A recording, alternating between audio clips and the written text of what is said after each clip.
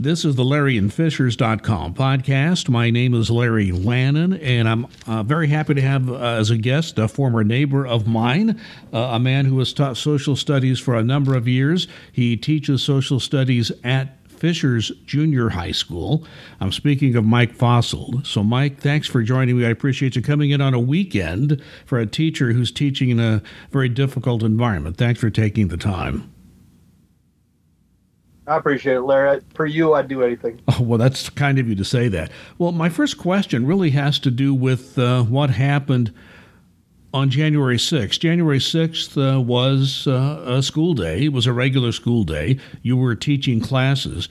At what point in that day did you realize something historical is happening? It was actually pretty early, and it's not really early in the day. It was more to the lead up to it. The fact there was going to be a Stop the Steal rally, and there were speakers going to be speaking at it, and those speakers, by and large, included President Trump, his son, Rudy Giuliani, a member of Congress or two, and it's and it's a pretty large crowd. And that lead up, a friend of mine who teaches We the People at another school and I kind of texted back and forth, and we're like, this could go badly. I mean, it depends on what happens. Now, we had no idea what was going to happen.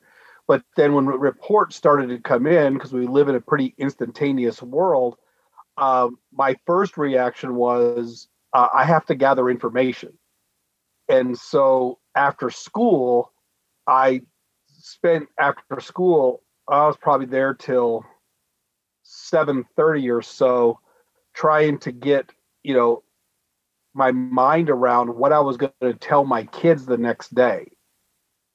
And so that was I became aware during the day, but that night, as things started to come in, trying to, get an idea of what I was going to tell my kids. And as a mostly retired guy myself of almost 9 years, or actually more than 9 years, I was watching the TV coverage, looking at various news sources. And I must tell you, it was hard to get facts during the day. It was hard to get facts at night. It wasn't the journalist's fault necessarily. They were trying their best to, and I have to give a lot of them credit. They weren't trying to guess what happened. They were trying to get as many actual facts as they could put together. And when the story's breaking, there are some wrong facts that come out, and that did happen. But once you got, maybe you didn't have all the facts, but the enormity of what happened at the Capitol on January 6th happened, you obviously had to think about, okay, how am I going to handle my classes on January 7th in social studies at the junior high level? Tell me how you approached that. It was interesting. And as you know, because you've been so supportive, I have a We the People class of 8th graders whose focus is on our government's history, its constitution, roots of government. And so for these kids, I mean, this is stuff that they know. It's not casual observance. These are curious kids.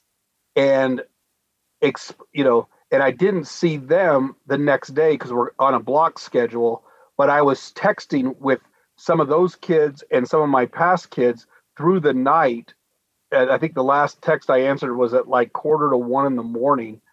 And then,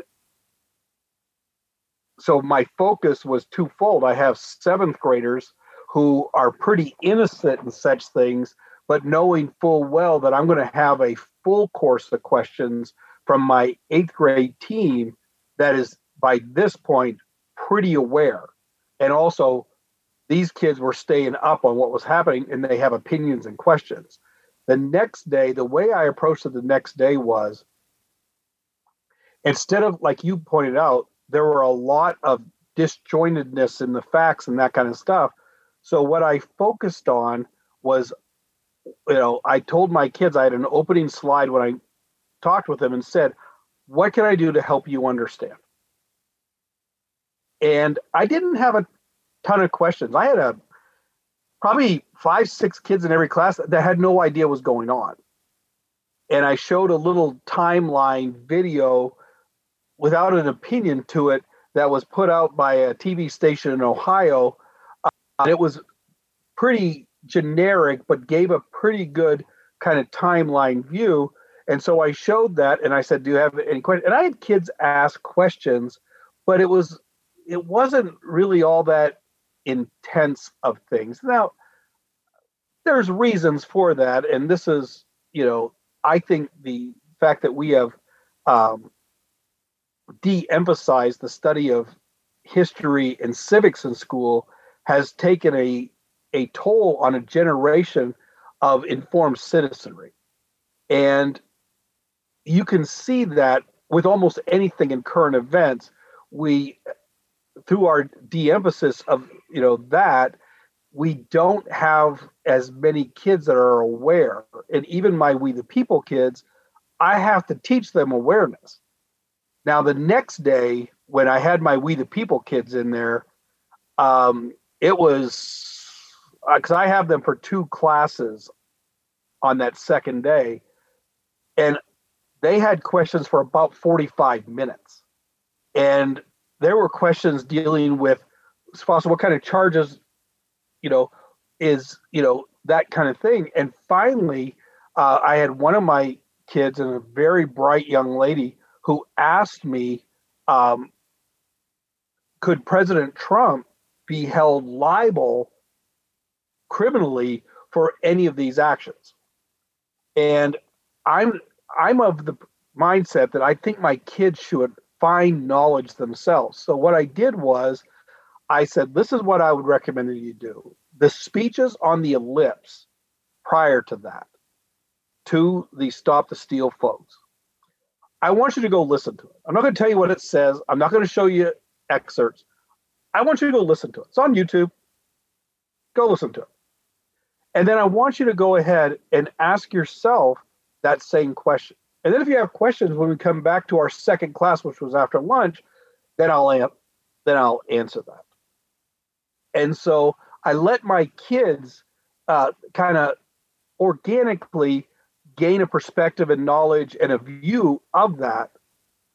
And then I ask questions. And those questions after lunch, of course, were, some kids were like, does this rise to Brandenburg? And you saw that in the news of people are saying, that the Brandenburg versus Ohio case from 1969 applies. Well, I think that, some of the people that were saying that were leaving out part of Brandenburg, but, to each their own. And you'll have to explain Brandenburg to our audience, just because they may not know. Okay. Brandenburg is a Supreme Court decision that limited speech. And basically, you can have inflammatory speech, right?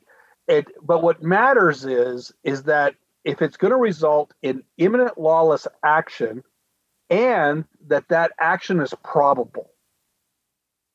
Like for example, if I get out in front of a large sympathetic audience and say, look, we're going to need to go ahead and take out Greenland before Greenland, is able to launch their forces of evil upon us. And so I think I should grab my nuke that I have in the garage and launch it at Greenland. Well, it has some problems to it. Is it imminent? No, I'm not really saying to do it now or, next week or those type of things. It's not, like it's realistic, but it's not, the second part is it's not probable. I don't have a nuke, those type of things. So it looks at just being like blustering, and, if every person who blustered in the world was arrested, the jails would be overflowing. And so the Brandenburg limitation on speech, for people that are directing violent action has to have a time. It has to be probable and those type of things. And so my kids have questions like that because I've taught them, Brandenburg, Chaplinsky's fighting words doctrine. I've taught them all this stuff. And so when they ask questions, they ask them very specifically. They know what New Hampshire versus Cox decision on time, place, and manner on speech restrictions. They know this stuff. So their questions are like rifle shot questions. And as a teacher, you've got to let them come to their conclusion without telling them their conclusion, because telling them their conclusion defeats the purpose of what a team like a constitutional law team is supposed to do, which is the ability to think, understand, digest, and then then come up with something from that. And I want to talk more about the We the People program before we end this, and that's kind of an elevated version of social studies at the junior high level and high school level too. Is there a way that you could capsulate or summarize or explain the general feelings your students, I will say your We the People students who are dialed into this kind of thing, what was their reaction? Did they understand the enormity and the historical, just the history that they were witnessing on what happened January 6th? I'll tell you the reaction of one of my young ladies. She's a Unit 4 girl, and she is a brilliant scholar. Understated. She's not unopinionated, and she'll share it with you. But she was struck. She was struck by the image of the guy carrying the Confederate flag inside of the Capitol. I mean, she couldn't get past that, in the sense of that visual struck and stuck with her. The enormity of that visual.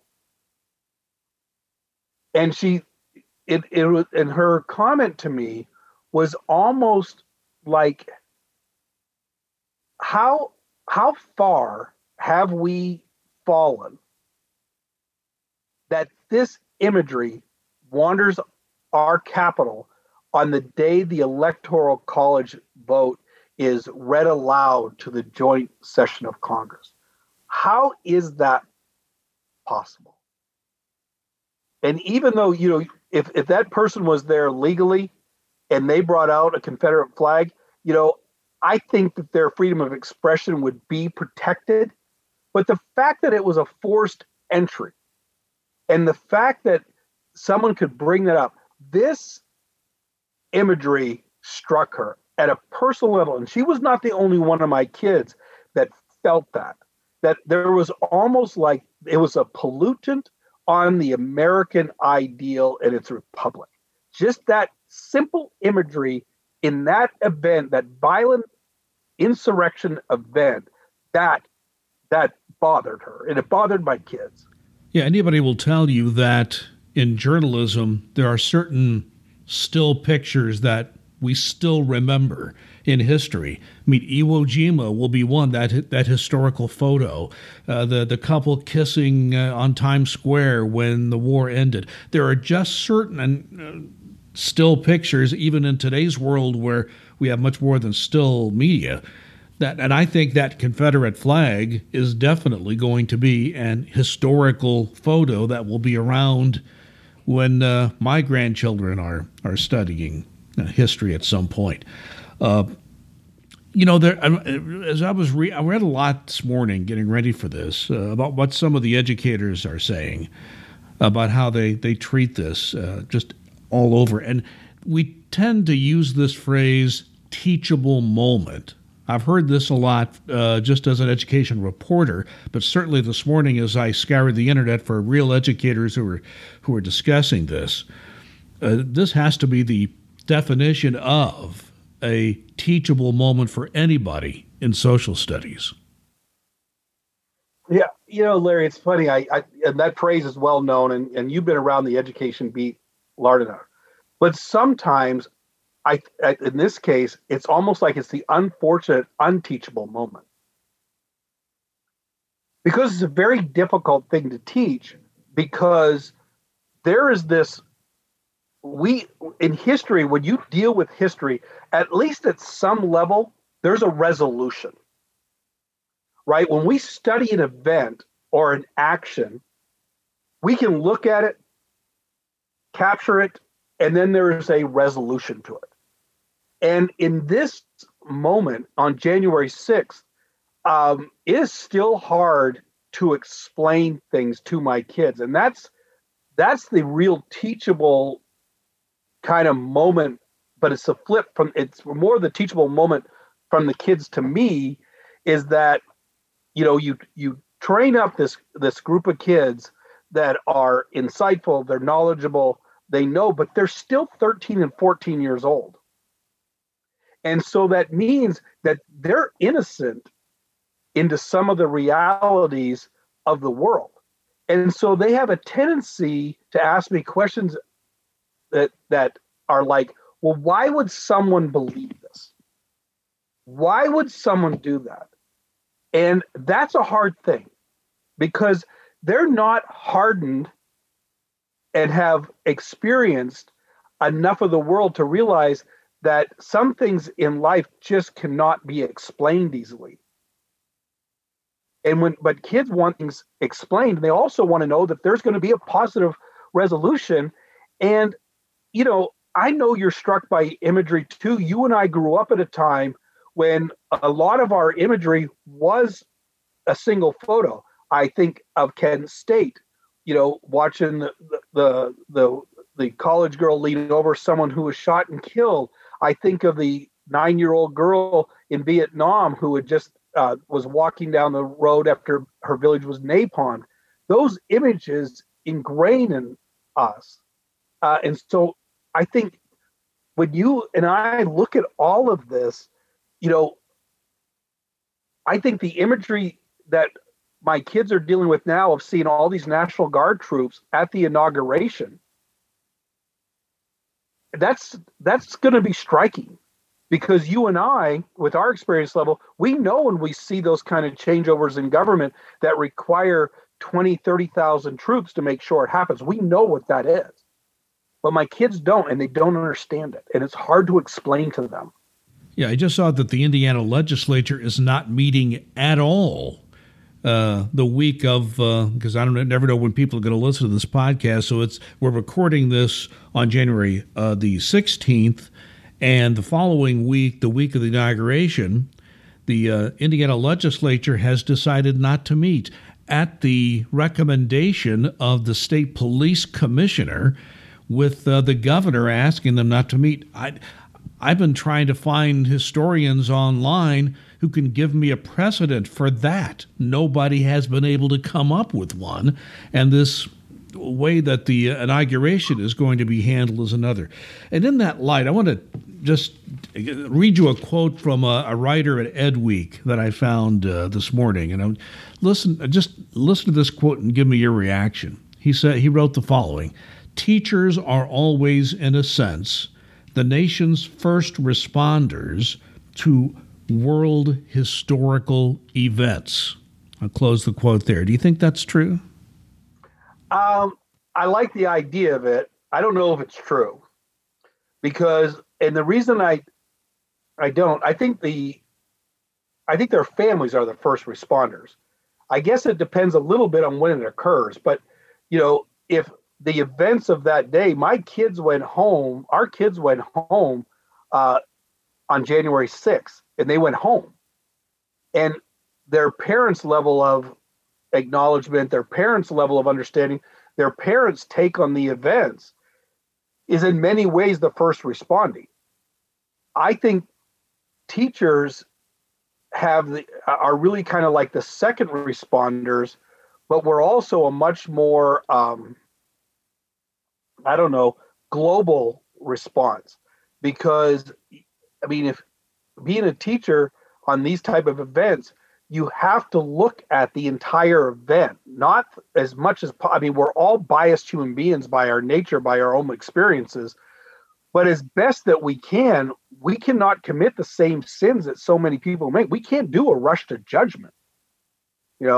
We can't do that. It's unethical for that. So we have to kind of always kind of bring in things that we know, and then from the things that we know, allow our kids to digest information, and hopefully they can draw their own opinions from that. So I like what the guy says, and I understand why they're saying that. I think it leaves off the reactions of families. And I think some families that react a lot and some families that react not at all, it still is the first impression, the first responder. One thing I've seen online from educators as well is that many are suggesting that in the classroom that the teachers in social studies at the junior high and high school level should try to compare and contrast what happened at the Capitol January 6th with the Black Lives Matter movement this past summer. Do you think that's a good idea? Is it something that you think the students could learn something from, or just give me your reaction to that idea? Oh, that's so loaded.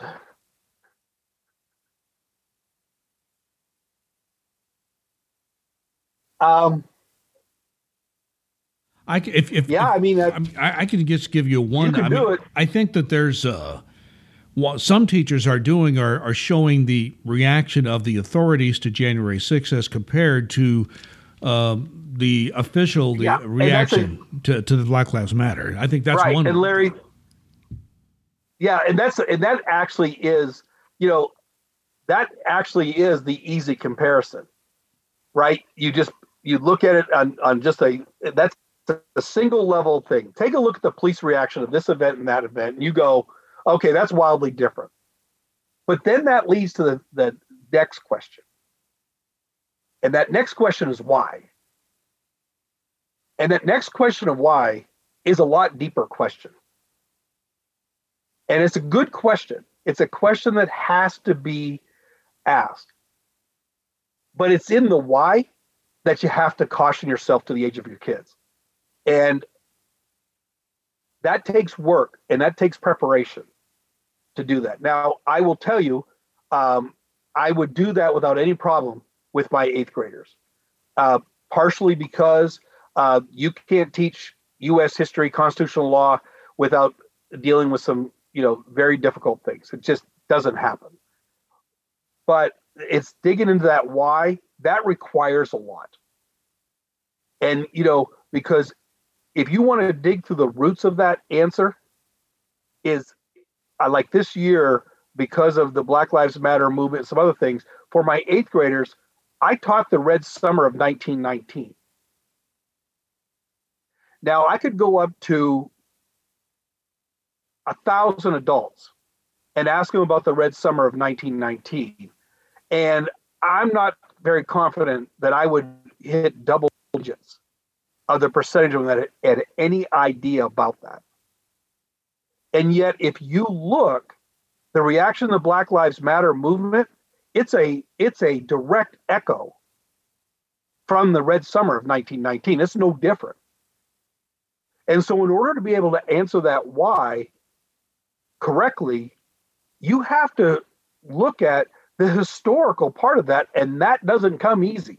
Yeah, I think you have to look at these issues from an historical background, historical context, and that is complicated. And when you're dealing with students of a younger age, you've got to explain this to them, and that is a complicated history. But I'm going to put a plug in right now for anybody in Fishers, if there's still any places available. Mayor Fadness has put together an Interrupting Racism program, which looks into some of the historical facts of our history of race relations, all the way from slavery to now. And I think you'll get something out of that for an adult who maybe doesn't understand all this. It's not judgmental in any way. It's just trying to explain race relations, and I think that's for adults, and that's available for free if you choose to take it. But I do think, and the reason I brought that up is because it seems to be a discussion amongst the educators that I'm reading about. But your answer was quite illuminating. It was just 1 year ago, Mike, that there was an impeachment of the president going on. I think by this point, a year ago, the Senate trial might have even been going on.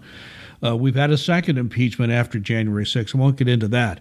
When that impeachment trial was going on a year ago, did you discuss it in your classes, and how did you try to deal with that with your students?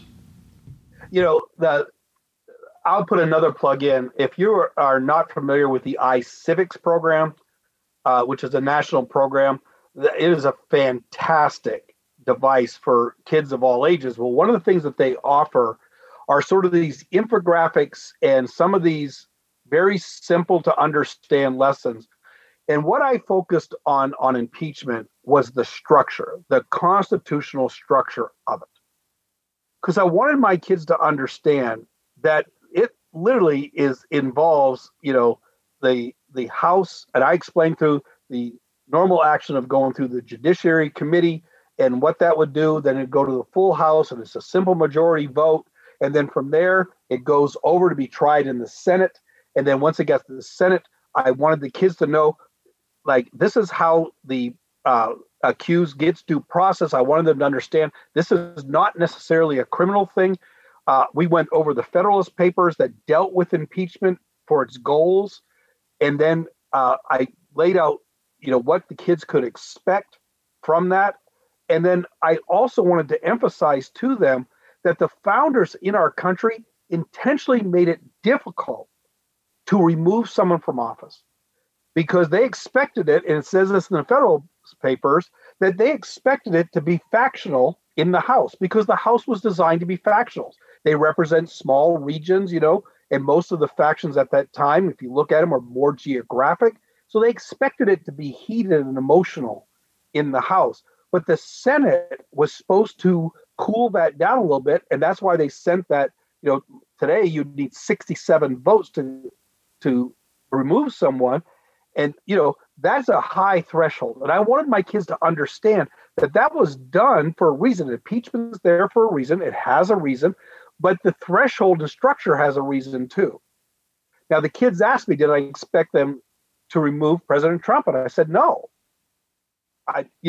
Because if you look at the histories of impeachments, there's not a lot of it.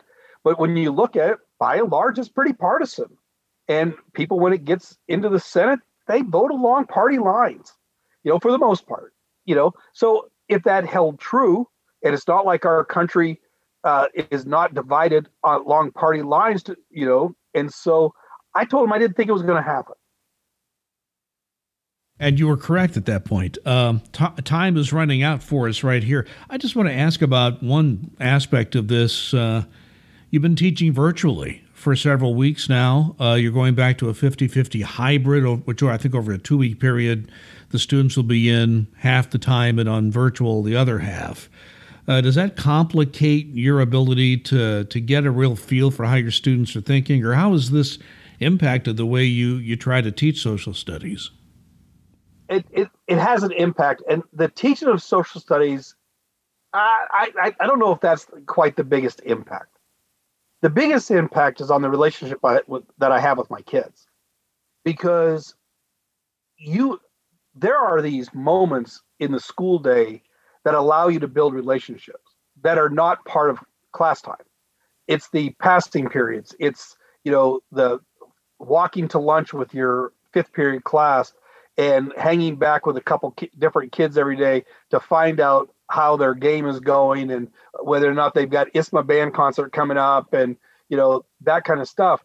And it's through those things that I think our kids and I think our teachers have struggled the hardest with. Because I have kids on my We the People team that until state, I had never seen them in person. Because during tryouts, half of the tryout ended up being virtual. And so I never was in the same room with them. I couldn't even tell you how tall they were. But you lose those moments that you have in the classroom when you can sit beside a kid, because I took my desk out years ago and I kind of sit amongst the kids. You get a lot of information about kids and how they're feeling and what they understand and what they don't. In those 2-3 minutes, you sit beside them and just talk with them. And for kids that struggle, when you miss that, that's a lost opportunity. That's a hard thing. Now, you mentioned We the People a couple of times, and I just want to put a plug in for that because your first We the People team went and won a national championship. I was very happy that you asked me to help with that preparation. I guess being a retired guy helped there. Your class wanted some extra practice, and I was available and was more than happy to do it.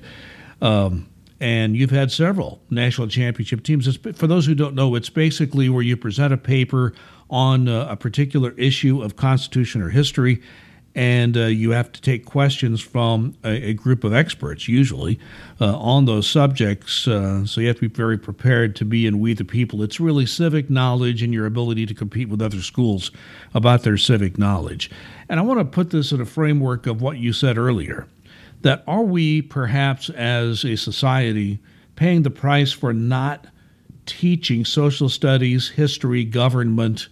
You know, we're into STEM, and I'm not bad-mouthing STEM. It's that we're in a technical world, but have we lost something? I know as a social studies teacher, you probably have strong feelings about this, but just as a general comment, what have we lost as a nation? Have we lost our way in understanding our history and our government, and what can we do about that? Well, I mean, yes, we have. I mean, it's any poll you want to run tells you how little knowledge this generation, and I would argue generations that came before them, have on civics and government. When I was in high school, civics and government were two different classes. And so you took civics, then you took government. And, you know, it actually goes back to, you know, the standardized testing movement that basically attached a penalty for schools not doing well on English and math. And well, if you're holding jobs over people's heads, they're going to emphasize that. And so English and math were emphasized. Well, time's got to come from somewhere. So you saw in the lower grades, especially, a de-emphasis of science and social studies in particular, and civics. And, you know, this has been a long-held movement. And so we've aggregated into places where our kids don't really get their first true history study until the middle grades. Well, it's not like it's too late, but they're behind. And, you know, if you look at science and social studies, I tell my kids this all the time, science and social studies are very similar. If you look at historical analysis and you look at the scientific method, they're almost the same thing, right? There's an hypothesis that's put forward or an idea that's put forward. You gather data from as much data across the landscape as you can find. You test that data and you see whether or not your hypothesis or your idea holds. Well, if that's largely the backbone of good history and science education, and that's gone, then where is it? And if it's nowhere, then we have a generation that has lost that ability to really analyze information. And that's a crucial thing. I think science and government interact with each other. We could probably talk a half hour about that. But, Mike, I've learned a lot myself just talking to you in terms of how teachers approach important historical events like the one we saw on January 6th. We're really out of time. Is there any final comment you would like to make just on this general subject that we've been talking about before I wrap this up? You know, there's just two really brief things. And I want to, congratulate the Indiana State Legislature because it funds We the People in our state. It provides a funding item for that. I think it's $1.5 million. And that money is largely administered through the Indiana Bar Foundation, which without those two things, Indiana has a strong We the People program. And we have that because people cared enough to fund it, because your priorities are where your monies are. And then also you have the Indiana Bar Foundation. Those folks down there have done yeoman's work to go ahead and spread this program and increase the knowledge of teachers and to put experts in the hands of everyday teachers. And without that, that program doesn't exist. Now, if I had my way, We the People would be the program taught through every school in our country, especially at the elementary level. If you ever want to know what that looks like, Lana Kane over at Fall Creek Intermediate School is a wonderful, wonderful example of that. But at the junior high, middle school level, I think that program should be mandatory. I don't care if people compete at the state level and regionals, and even if they do in-house presentations, you cannot replicate the things that kids learn, the depth that they learn in that program. It is the finest example to me of a truly authentic assessment of deep learning and understanding that the kids earn on their own. I'm a believer in the program. Mike Fossils is a longtime social studies teacher. He teaches at Fishers Junior High School, social studies, of course. Mike, thank you very much for joining me today. I really appreciate you taking the time for me. Larry, as always, it's great to have you as a friend. I'll talk to you later. Okay. Enjoy the grandbaby if you ever. Thank you for that. As soon as you can. Well, you'll be a grandfather at some point, so you'll enjoy that. I hope. Just want to sign this off by reminding people that I want you all to please be kind and be safe.